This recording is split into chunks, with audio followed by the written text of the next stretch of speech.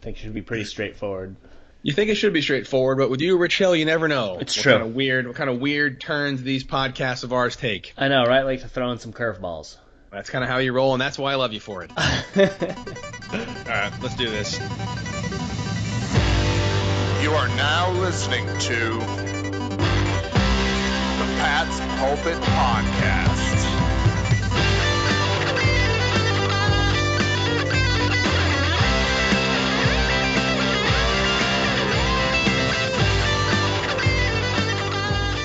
All right. Hello, everybody, and welcome to the Pat's Pulpit Podcast. I am Alex Shane here with Rich Hill. Week one of the preseason is in the books. Week 2 was on the horizon. Patriots, Titans coming up. A lot to break down. We got one actual football game to talk about, which is nice, instead of sitting here speculating like a couple of idiots. Rich, how you feeling about that? It feels pretty great, especially with the final outcome there. Patriots beat the Lions last Thursday, 31-3. It was absolute annihilation. I loved watching it because you got to see so many of these Patriots best players really stand out, get their opportunity, and honestly, as the first preseason game of the season, you got to see a lot of these young guys kind of living out their dreams for the first time ever. Yeah, no, it was great. I know, obviously, it's the backups versus the backups, but in the battle of the backups, the Patriots backups backed up the Lions backups big time. I think there's a stat where it was late into the fourth quarter, the Lions still hadn't put a point on the board, and they had like negative 11 yards net on the entire game. That's just a really bad look. I know it's preseason, you can't get anything into that, but as much as one can hope for out of a week 1 preseason matchup, I think we got it as Patriots fans. We saw Jarrett Stidham make his debut. We saw some younger receivers who we've been talking about out there contributing. We saw the offensive linemen protect the quarterbacks. We saw the defense be stifling. All in all, nothing to really glean from it from a regular season perspective, but a lot of fun to watch regardless. Yeah, absolutely. I always love seeing the young guys really getting their opportunity out there, and I thought it'd be a good place to start with the Patriots offense, kind of go through who are some of the players that really stepped up, made the most of their opportunities, and then on the other side of that coin, who really kind of came up short or, lost some ground in some of these battles. So, Alec, if you had to choose top 1 or 2 players on the Patriots offense, who made the most of last Thursday's game?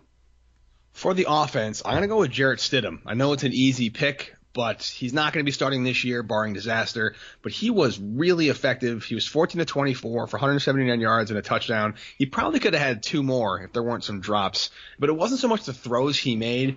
It was more the overall pocket awareness he had. He stepped up in the pocket. He threw the ball out of bounds. He didn't resort to scrambling. I think it's very easy for younger mobile quarterbacks to kind of just default to scrambling if the first read's not there. He didn't do that. I still think he's a little hesitant and he holds onto the ball a little bit too long, but for his first game as a rookie, I was really impressed with him, and I'm excited for him to develop under Tom Brady for another year or 2. Oh, yeah, absolutely. I loved what he was doing out there. I was looking at some of the numbers for other rookie quarterbacks in the preseason, and honestly, other than Jimmy Garoppolo from back in 2014, I think that Jarrett Stidham had the best rookie premiere for a Patriots quarterback ever, under Bill Belichick, other than that Garoppolo outing, because Stidham was outstanding. He made all of the throws. As you said, there were drops that prevented him from racking up even more statistics, but I liked it better than what we saw from Ryan Mallett back in 2011, Jacoby Brissett from 2016.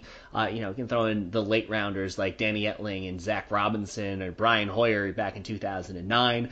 All those together, other than Garoppolo from 2014, I thought Stidham's performance was the best, and I think that's super reassuring for why the Patriots took that chance on him in the draft, because all the reports were that Stidham had so much potential, he just didn't have the consistency, but the big question was that lack of consistency because that coaching staff was so terrible? And if you simply just put Stidham with a good coaching staff, he'd be the best quarterback in the draft. And if this is where he's starting from, the sky's the limit for what he can do. Oh, completely agree with that. he didn't have the best chances in college because of the option offense that they ran there, and he never really got a chance to showcase his wares. But as solid a first outing as can be expected, looking forward to seeing more out of him against the Titans in week 2, which we'll get to a little bit down the line. How about you, Rich? Who was your big offensive standout from the Lions game? Yeah, first of all, I want to give a shout out to Brian Hoyer, too, because even though Stidham was definitely one of the stars, Hoyer was probably the best player on the Patriots overall. You would expect it because this is his, 11th or 12th year in the league, but he was outstanding. I mean, he really showed why he should remain the Patriots' top backup, at least for now, and this was a great way to advertise to other teams if they are in need of a quarterback come week 3, week 4 of the preseason. Heck, if we see some more progress from Stidham through the regular season, maybe Hoyer could get traded in the middle of the year, but 12 of 14, 147 yards, 2 touchdowns, pass rating of 150. He was in complete control the entire time against, not the top Lions defense. Trey Flowers wasn't playing, but it was not like he was playing against all of the backups. He was the first one out there, so he did his job out there. Wanted to give him a shout out. But the big winner I really want to talk about, Jakobi Meyers. Mr. Jakobi Meyers, 6 catches, 69 yards, 2 touchdowns. They did not play him late in the game, which really shows that he has solidified his position at the top of the wide receiver depth chart. Undrafted guy out of NC State, making the most of every single opportunity that he had. He caught balls, in the middle of the field in traffic, by the sideline. He did everything. He outplayed first-round pick N'Keal Harry. He was the best receiver for the Patriots. And honestly, could he be the Patriots' number 2 receiver at the start of the year? That very well could happen. Yeah, I mean, not only that, but the Patriots are obviously back to practice now in lieu of the Lions game, getting ready for Tennessee, and Meyers continues to stand out. Recently today in camp, he caught a back end zone pass from Tom Brady. He had a diving catch on a Brian Hoyer throw. He got Jonathan Jones deep. He got some separation there. And fun fact, he was a quarterback in high school. Oh, perfect. Kobe Brissett.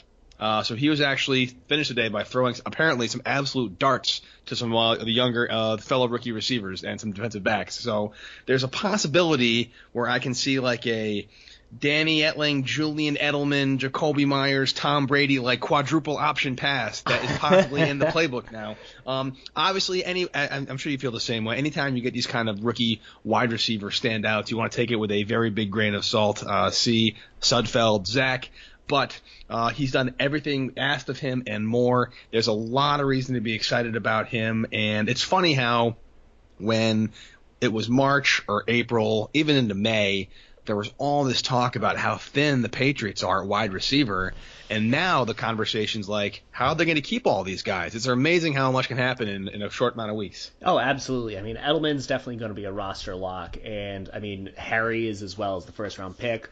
Dorsett, you'll throw him in there, but when you have Jakobi Meyers locking up that 4th spot, Harris had a little bit of a decline, I would say. If I had to choose one player that had a rough outing that I was expecting more from, it would be Harris, who did not have a bad outing by any means. He had 3 catches, 27 yards, and a touchdown, but he also dropped 2 what probably could have been touchdowns as well, and that was not a great maximization of his opportunities out there. And Dontrell Inman might not make the roster as well. So you have these veterans kind of vying for those last spots, and they're being outplayed by the younger guys because even Braxton Berrios was playing a little bit better. But you love seeing these younger guys out there. As you said, we shouldn't overhype their production, but Jakobi Meyers, 69 yards and 2 touchdowns. He is the only Patriots rookie receiver, or rookie or first year receiver over the past decade to get 2 touchdowns in the very first preseason game of the season. He is in pretty solid company when it comes to standout players who really took advantage of their opportunities. So I think he's going to be a little bit more than a Zach Sudfeld, and I think that he might be more in like the Malcolm Mitchell range of what he could potentially bring to the table. I would be all about that, my man. One person who's not really doing so well at the receiver spot, looks like an experiment that's doomed for failure. I mentioned Danny Etling a little while ago, and he just isn't really getting it done. as a receiver. He only got one target, and it kind of bounced off his hands a little bit. He's not playing well in practice and training camp. He's not getting separation. He was the cause of a couple picks today from both Hoyer and Stidham. It's bounced off his hands. I don't think he will be on this team come September as a third quarterback, fourth quarterback, or as an emergency receiver guy. I think his days in New England are numbered. Yeah, I mean, I could see him still landing on the practice squad just because he has that versatility of playing 4 or 5 different positions up for the scout team, but he has a long way to go to make an NFL team as an actual player, as more than a practice guy. So I agree with you. I think that the Patriots quarterback chart has really solidified a little bit more. But I would say for the better. It's not like the Patriots have not had the options, at wide receiver, at quarterback, because, no one's been stepping up to the opportunity. You've had these players that have been doing a good enough job that, I don't expect Jakobi Meyers to be a 1,000-yard receiver as a rookie, but I think that the Patriots are going to be fine. For all the question marks that entered the team for this year, I think they're going to be fine, other than potentially at tight end, and maybe we can talk about offensive tackle afterwards. But first with tight end, Matt Lacoste left the game a little bit hobbled, didn't practice on Monday. Ben Watson's going to be suspended for the first 4 games of the season. Lance Kendricks finally returned to practice on Monday. This is a very, very shallow team at tight end. Mike Reese actually reported that they acquired a guy from the Atlanta Falcons that has not been solidified just yet. Alec, do we have any hope for these tight ends, or are we going to see a lot more spread offense, or maybe we'll have a couple running backs on the field? Yeah, I don't know. I think I think you pronounce it Saubert, but I'm not sure. Eric Saubert. I don't know how to pronounce it. I like it. Eric Sorbet. I think it was a 7th round pick they got him for. So, special teams value and probably not much else. Yeah, I know the Patriots definitely shifted in 2018 to a run-first team. They ran the ball behind Sony Michel a lot and Rex Burkhead, James Devlin. They had a lot of big jumbo sets. So I think that as long as the tight end unit for the Patriots can excel in the blocking game, I think that's where they'll see the most of their action. Maybe a kind of Dwayne Allen mold to get a couple of receptions a year. They were just fine without tight ends in the past. I think Belichick's been trying for a very long time to build this kind of 2 tight end juggernaut. It never quite worked out. Ironically, starting with Daniel Graham and Ben Watson, who's now back on the team, but just never quite panned out. And Belichick's very good at adapting. So I don't see the tight ends being a major factor in offensive production until Gronk magically unretires in late November. But until that happens, it's going to be a lot of running the ball, a lot of 3-4 wide receiver sets, and a lot of receiving backs. I think that's going to be just fine with it, and I'm not worried about it. It's more just a matter of how they kind of find their chemistry. And these new receivers, one thing we actually haven't talked about, one thing I must be paying more attention to as the preseason goes on and these games get more and more quote-unquote serious, is how the Jakobi Meyers and the Braxton Berrios and the Dontrell Inmans mixed team or the Harris, how they play as blocking receivers. That's a very important part of any Bill Belichick offense, running game, Hitchcock, or otherwise.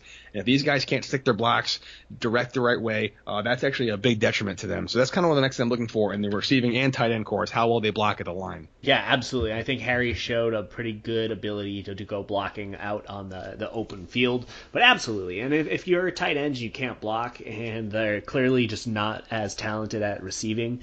If I were the Patriots, I'd just say, let's just use 2 running backs out there. They can chip if they need to, or we'll just use extra wide receivers. And if we need to have a big blocker, we'll just use one of our new offensive tackles. And one of those things, Dan Skipper, did a very solid job at tackle for the very first time. He's 6'9". He's enormous. He held down the left tackle spot because Isaiah Wynn is still working his way back from injury. He started working with the first team finally this Monday, so that bodes well for what his availability might be when it comes to the Saturday's game against the Tennessee Titans. But Dan Skipper did pretty well. You can't complain. And you have your classic guys of, Marcus Cannon on the opposite end of the line. You'll have Isaiah Wynn working his way back in.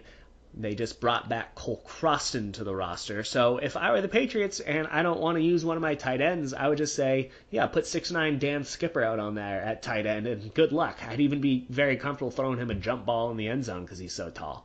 No, for sure. The Patriots did that in the past. They kind of like the tight end turned lineman. Nate Solder was a tight end in college and in high school, so they're definitely adept at doing that. And they've got a lot of big guys. We've talked about it all offseason, Rich, how this team is just getting bigger at every position almost. Hopefully Isaiah Wynn can continue to improve and get better, because I do still think he is the left tackle incumbent, but we will see how he performs in game situation. Hopefully he's fully back from that Achilles injury. Shift to the defense now. The defense played great, obviously lights out. Backups against backups again, but giving up 3 points, and those 3 points didn't come till very late in the fourth quarter. That's as close to pitching a shutout as you're going to get. Pretty impressive. Who's the one player that really stood out to you, Rich, on the defensive side of the ball? Oh, I mean, there were a handful. I was very, very impressed by so many different, at the different levels, but the one that turned my head the most was probably Keon Crossan, and that was a little bit of a surprise for me. I feel like Chase Winovich deserves some credit as well, but Keon Crossan did a great job, and he's in a tough battle for that final cornerback spot, and he had 2 passes defended. He was all over the field. He was making some solid open field tackles. He missed something here and there, but when it comes down to who's going to actually make the roster at that cornerback spot, you have Stephon Gilmore as a lock. Jason McCourty, Jonathan Jones, and JoJuan Williams are all locks. And then J.C. Jackson. So you're looking at 5 cornerbacks that I would say are definitely making the team. And Keon Crossan's going to have to make a huge, huge statement that he deserves a roster spot, because carrying 6 cornerbacks is, usually only reserved for draft picks or players that have really made a huge impact. And so Crossan could be the future of the special teams unit. He's a good gunner. But the fact that he showed up on defense, made a few good plays, I think that bodes really well for him, because Duke Dawson had a terrible day out there at cornerback. He had a couple penalties out there. He was allowing some receptions. Not a good outing for that second-round pick. I don't expect Duke Dawson to make the team at this rate, just because of how much better Keon Crossan's playing, but just because he hasn't been playing well enough himself. Yeah, I agree. I'm looking back. I'm trying to think about having actually even registered Dawson's name when I was going through and watching. I don't remember him at all at any point even being on the field. Now, sometimes that's a good thing if you're a defensive back, but I think in the preseason you want to be able to know for making plays. I can count a lot of defensive backs that are out there. They at least broke a pass up. Joanne Williams had kind of a lousy penalty, a really weak penalty, but he looked pretty solid. He had 5 total tackles. He was out there. Duke Dawson cannot think of a single thing he did, and when you're very limited in the reps you're getting and you want to stand out, he did nothing of the sort. So, yeah, that's a good kind of yin and yang of good and suck for you right there. It's remarkable I'm saying this in terms of the guy that stood out for me, because it's not really a name I'd ever think to be mentioning in the week 1 of the preseason. But I got to say it, I was really impressed with Jamie Collins. Oh, yeah. I'm pleasantly surprised. I think earlier in our offseason podcast, I was talking about, is he a roster lock? I was very curious as to whether he'd be the kind of freak athletic talent that was on the Patriots, or the kind of overpaid contract guy that was on the Browns. And he was a menace. He was wearing number 8, which threw me for a loop. But once I figured out who the hell it was, I was like, wow, Jamie Collins looks great right now. He had a couple of sacks, at least 1 sack, 1 tackle for a loss. Wasn't out there too much, but in limited reps, really impressed with him, and that maybe hammered home even more just how excited I am for the potential of this New England linebacking core in 2019. Oh, absolutely. I'm actually going to be really bummed when Jamie Collins has to change from wearing number 8, because I think that's amazing when linebackers get to wear single digits, even though for just a short period of time.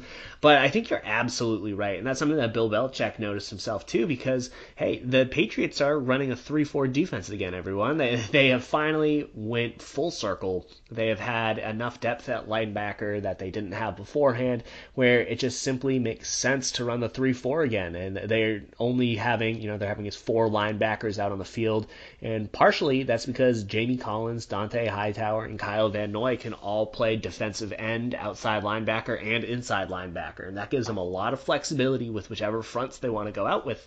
And I think that bodes really well for Jamie Collins being a super impact player for the Patriots this year, because if you put him on the end of the line, I see this being a potential opportunity where his return could kind of mirror what Patrick Chung did when he came back in 2014, where Patrick Chung was playing out of position for the beginning time in New England because they're having him as the deep safety. They finally figured out, you know what, let's make him a strong safety. He plays linebacker in the slot, and he's been one of the most important players on the Patriots defense for the past 5 years.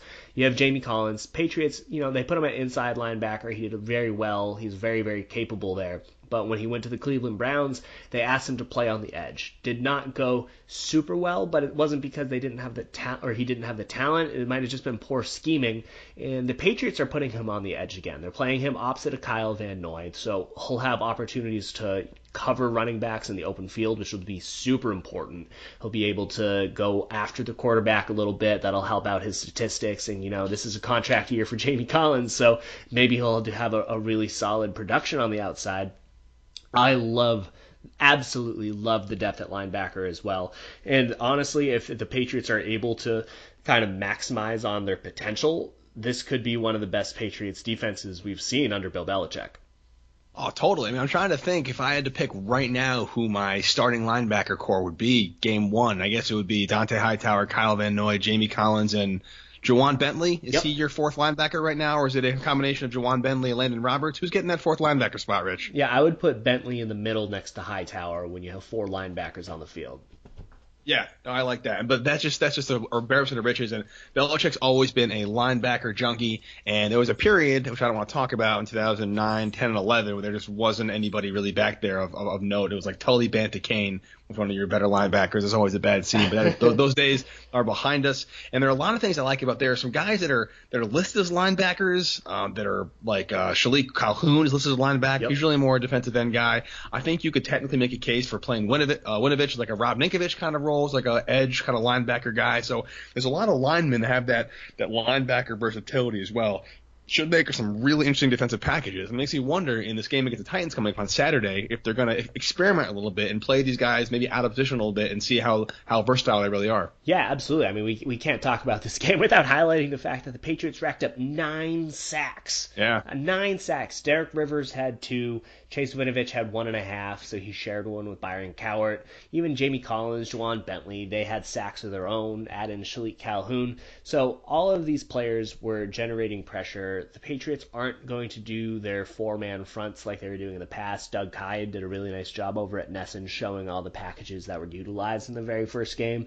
And as you said, I mean, they have so much depth on the defensive or at outside linebacker when you're looking at Collins, Hightower, Van Noy, add in Winovich, add in John Simon as well. Can't forget about him. But if Derek Rivers is able to play as well as he did and Shalik Calhoun can contribute, you have so much talent that could potentially rush the quarterback, so long as you have fine players in the middle, and they have more than fine players if you're looking at Lawrence Guy and then Mike Pennell. They're both very solid guys.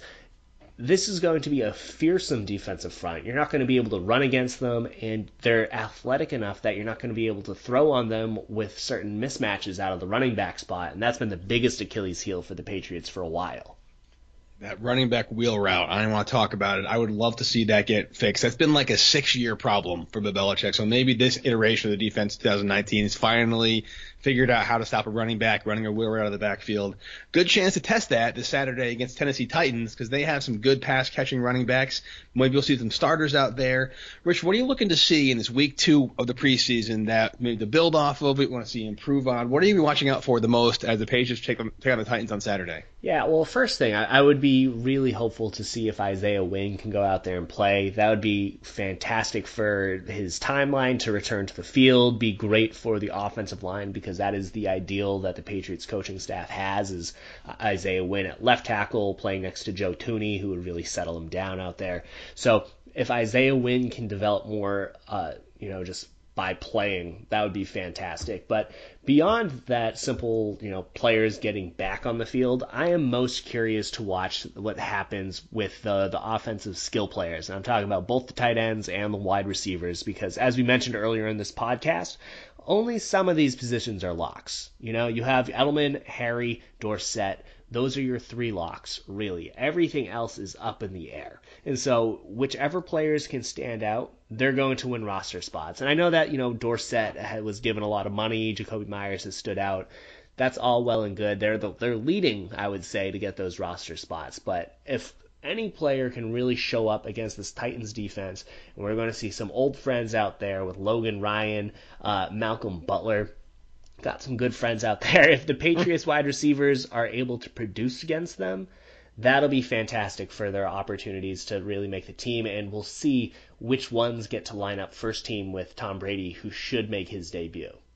Yeah, that's really the key, isn't it? Tom Brady will be out there for at least probably the first quarter, if I had to guess, on Saturday. With this, probably Michelle will be out there, and maybe not Burkhead because he's still rehabbing, but I think the number one quarterback and running back will be out there, and the number one, at least iteration of the offensive line will be out there. So this will be a good dress rehearsal for any of these skill guys that had a good day against the Lions backup DBs with a backup quarterback.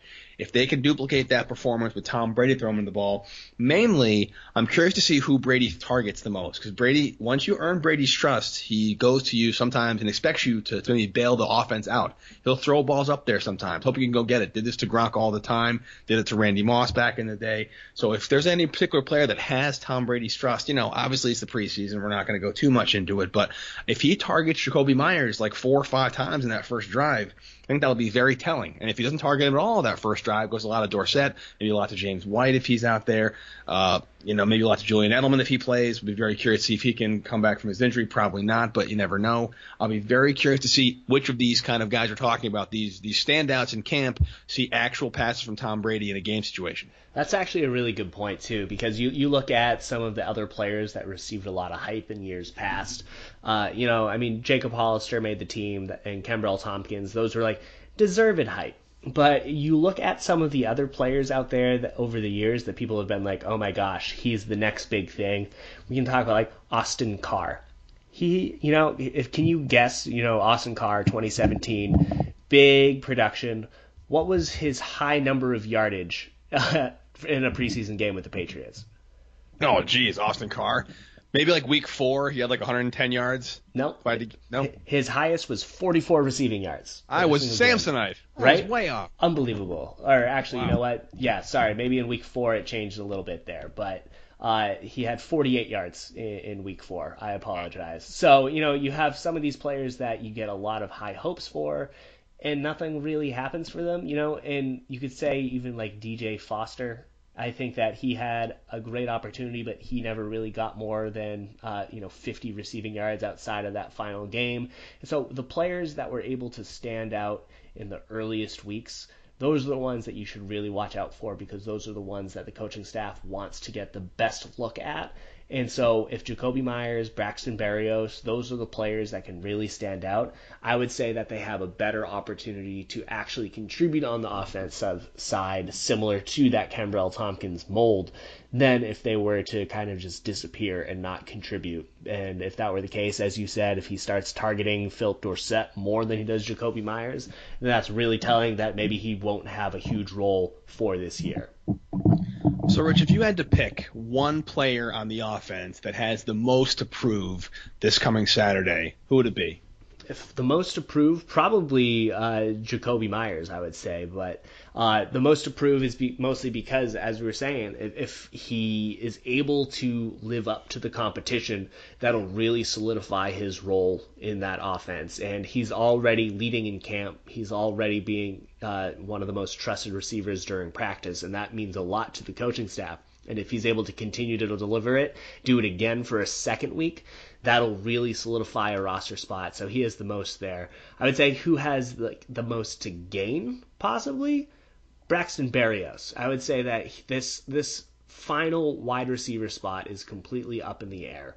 And if we're talking about the ones that are taken as being Dorsett, Edelman, and Harry, and then potentially Jakobi Meyers in this theoretical, the Patriots will probably only carry 5 wide receivers, and so that means that Maurice Harris, Braxton Berrios, Dontrell Inman are all competing for that same exact spot. And I really liked what Braxton Berrios was doing on kick returns. I thought that was really fun to watch him doing his punt returns. He had 4 of them for 35 yards, 1 of them for 14 yards. So he was doing some pretty great stuff out there. He was a fine receiver. He was second on the team with 3 catches, caught all of his targets for 45 yards. He was showing a lot of ability in the middle of the field. So he has the opportunity to kind of steal away that final wide receiver spot because of his special teams ability, because he can add some backups talent if Edelman ever loses time. So I think Berrios has the most opportunity or the most to win from a great production. I like that. And Berrios did really well in week 1. Hopefully he can build on it. We were talking about tight ends earlier, Rich. I think this is a really good game for Ryan Izzo to maybe do something because Matt LaCosse probably won't play. He was banged up a little bit in that first week. Lance Hendricks is still wearing the red non-contact jersey, and they want to get some tight end there for the first 4 weeks that Ben Watson is out. That basically leaves Ryan Izzo and then rookie tight end Andrew Beck as the main guys, and Steven Anderson too. I guess you can count him in there as well. But I think Ryan Izzo has a lot to prove and a really good opportunity on Saturday to be a good blocker, maybe a receiving outlet. Hopefully he can make a name for himself as some kind of threat, because that's going to be a tough maybe third tight end if they keep 3 tight ends. Very curious as to if that's the case. Good shot for him this Saturday. Yeah, absolutely. He'll have all the opportunity in the world. I think it's good to note who is playing at tight end last game. And Matt LaCosse definitely led the way until his injury, but Andrew Beck had the second most snaps at tight end, or like behind Ryan Izzo. Izzo had 45 snaps. The Patriots were giving him all the opportunity in the world to really show that he can get that spot. He didn't capitalize fully as a receiver, only 1 catch for 5 yards on 3 targets, but they want him out there. I would expect him to kind of be the clubhouse leader. Steven Anderson only had 3 snaps on offense. That shows how far back he is. So Izzo, I agree with you. If he can really steal that opportunity there, if he can block, because he's probably the best blocking tight end on the roster, if he can show any semblance of being a receiver, that'll be great for his opportunity to make the team. What about on defense, Rich? Is there a player in particular you're going to be watching out for on the defensive side of the ball?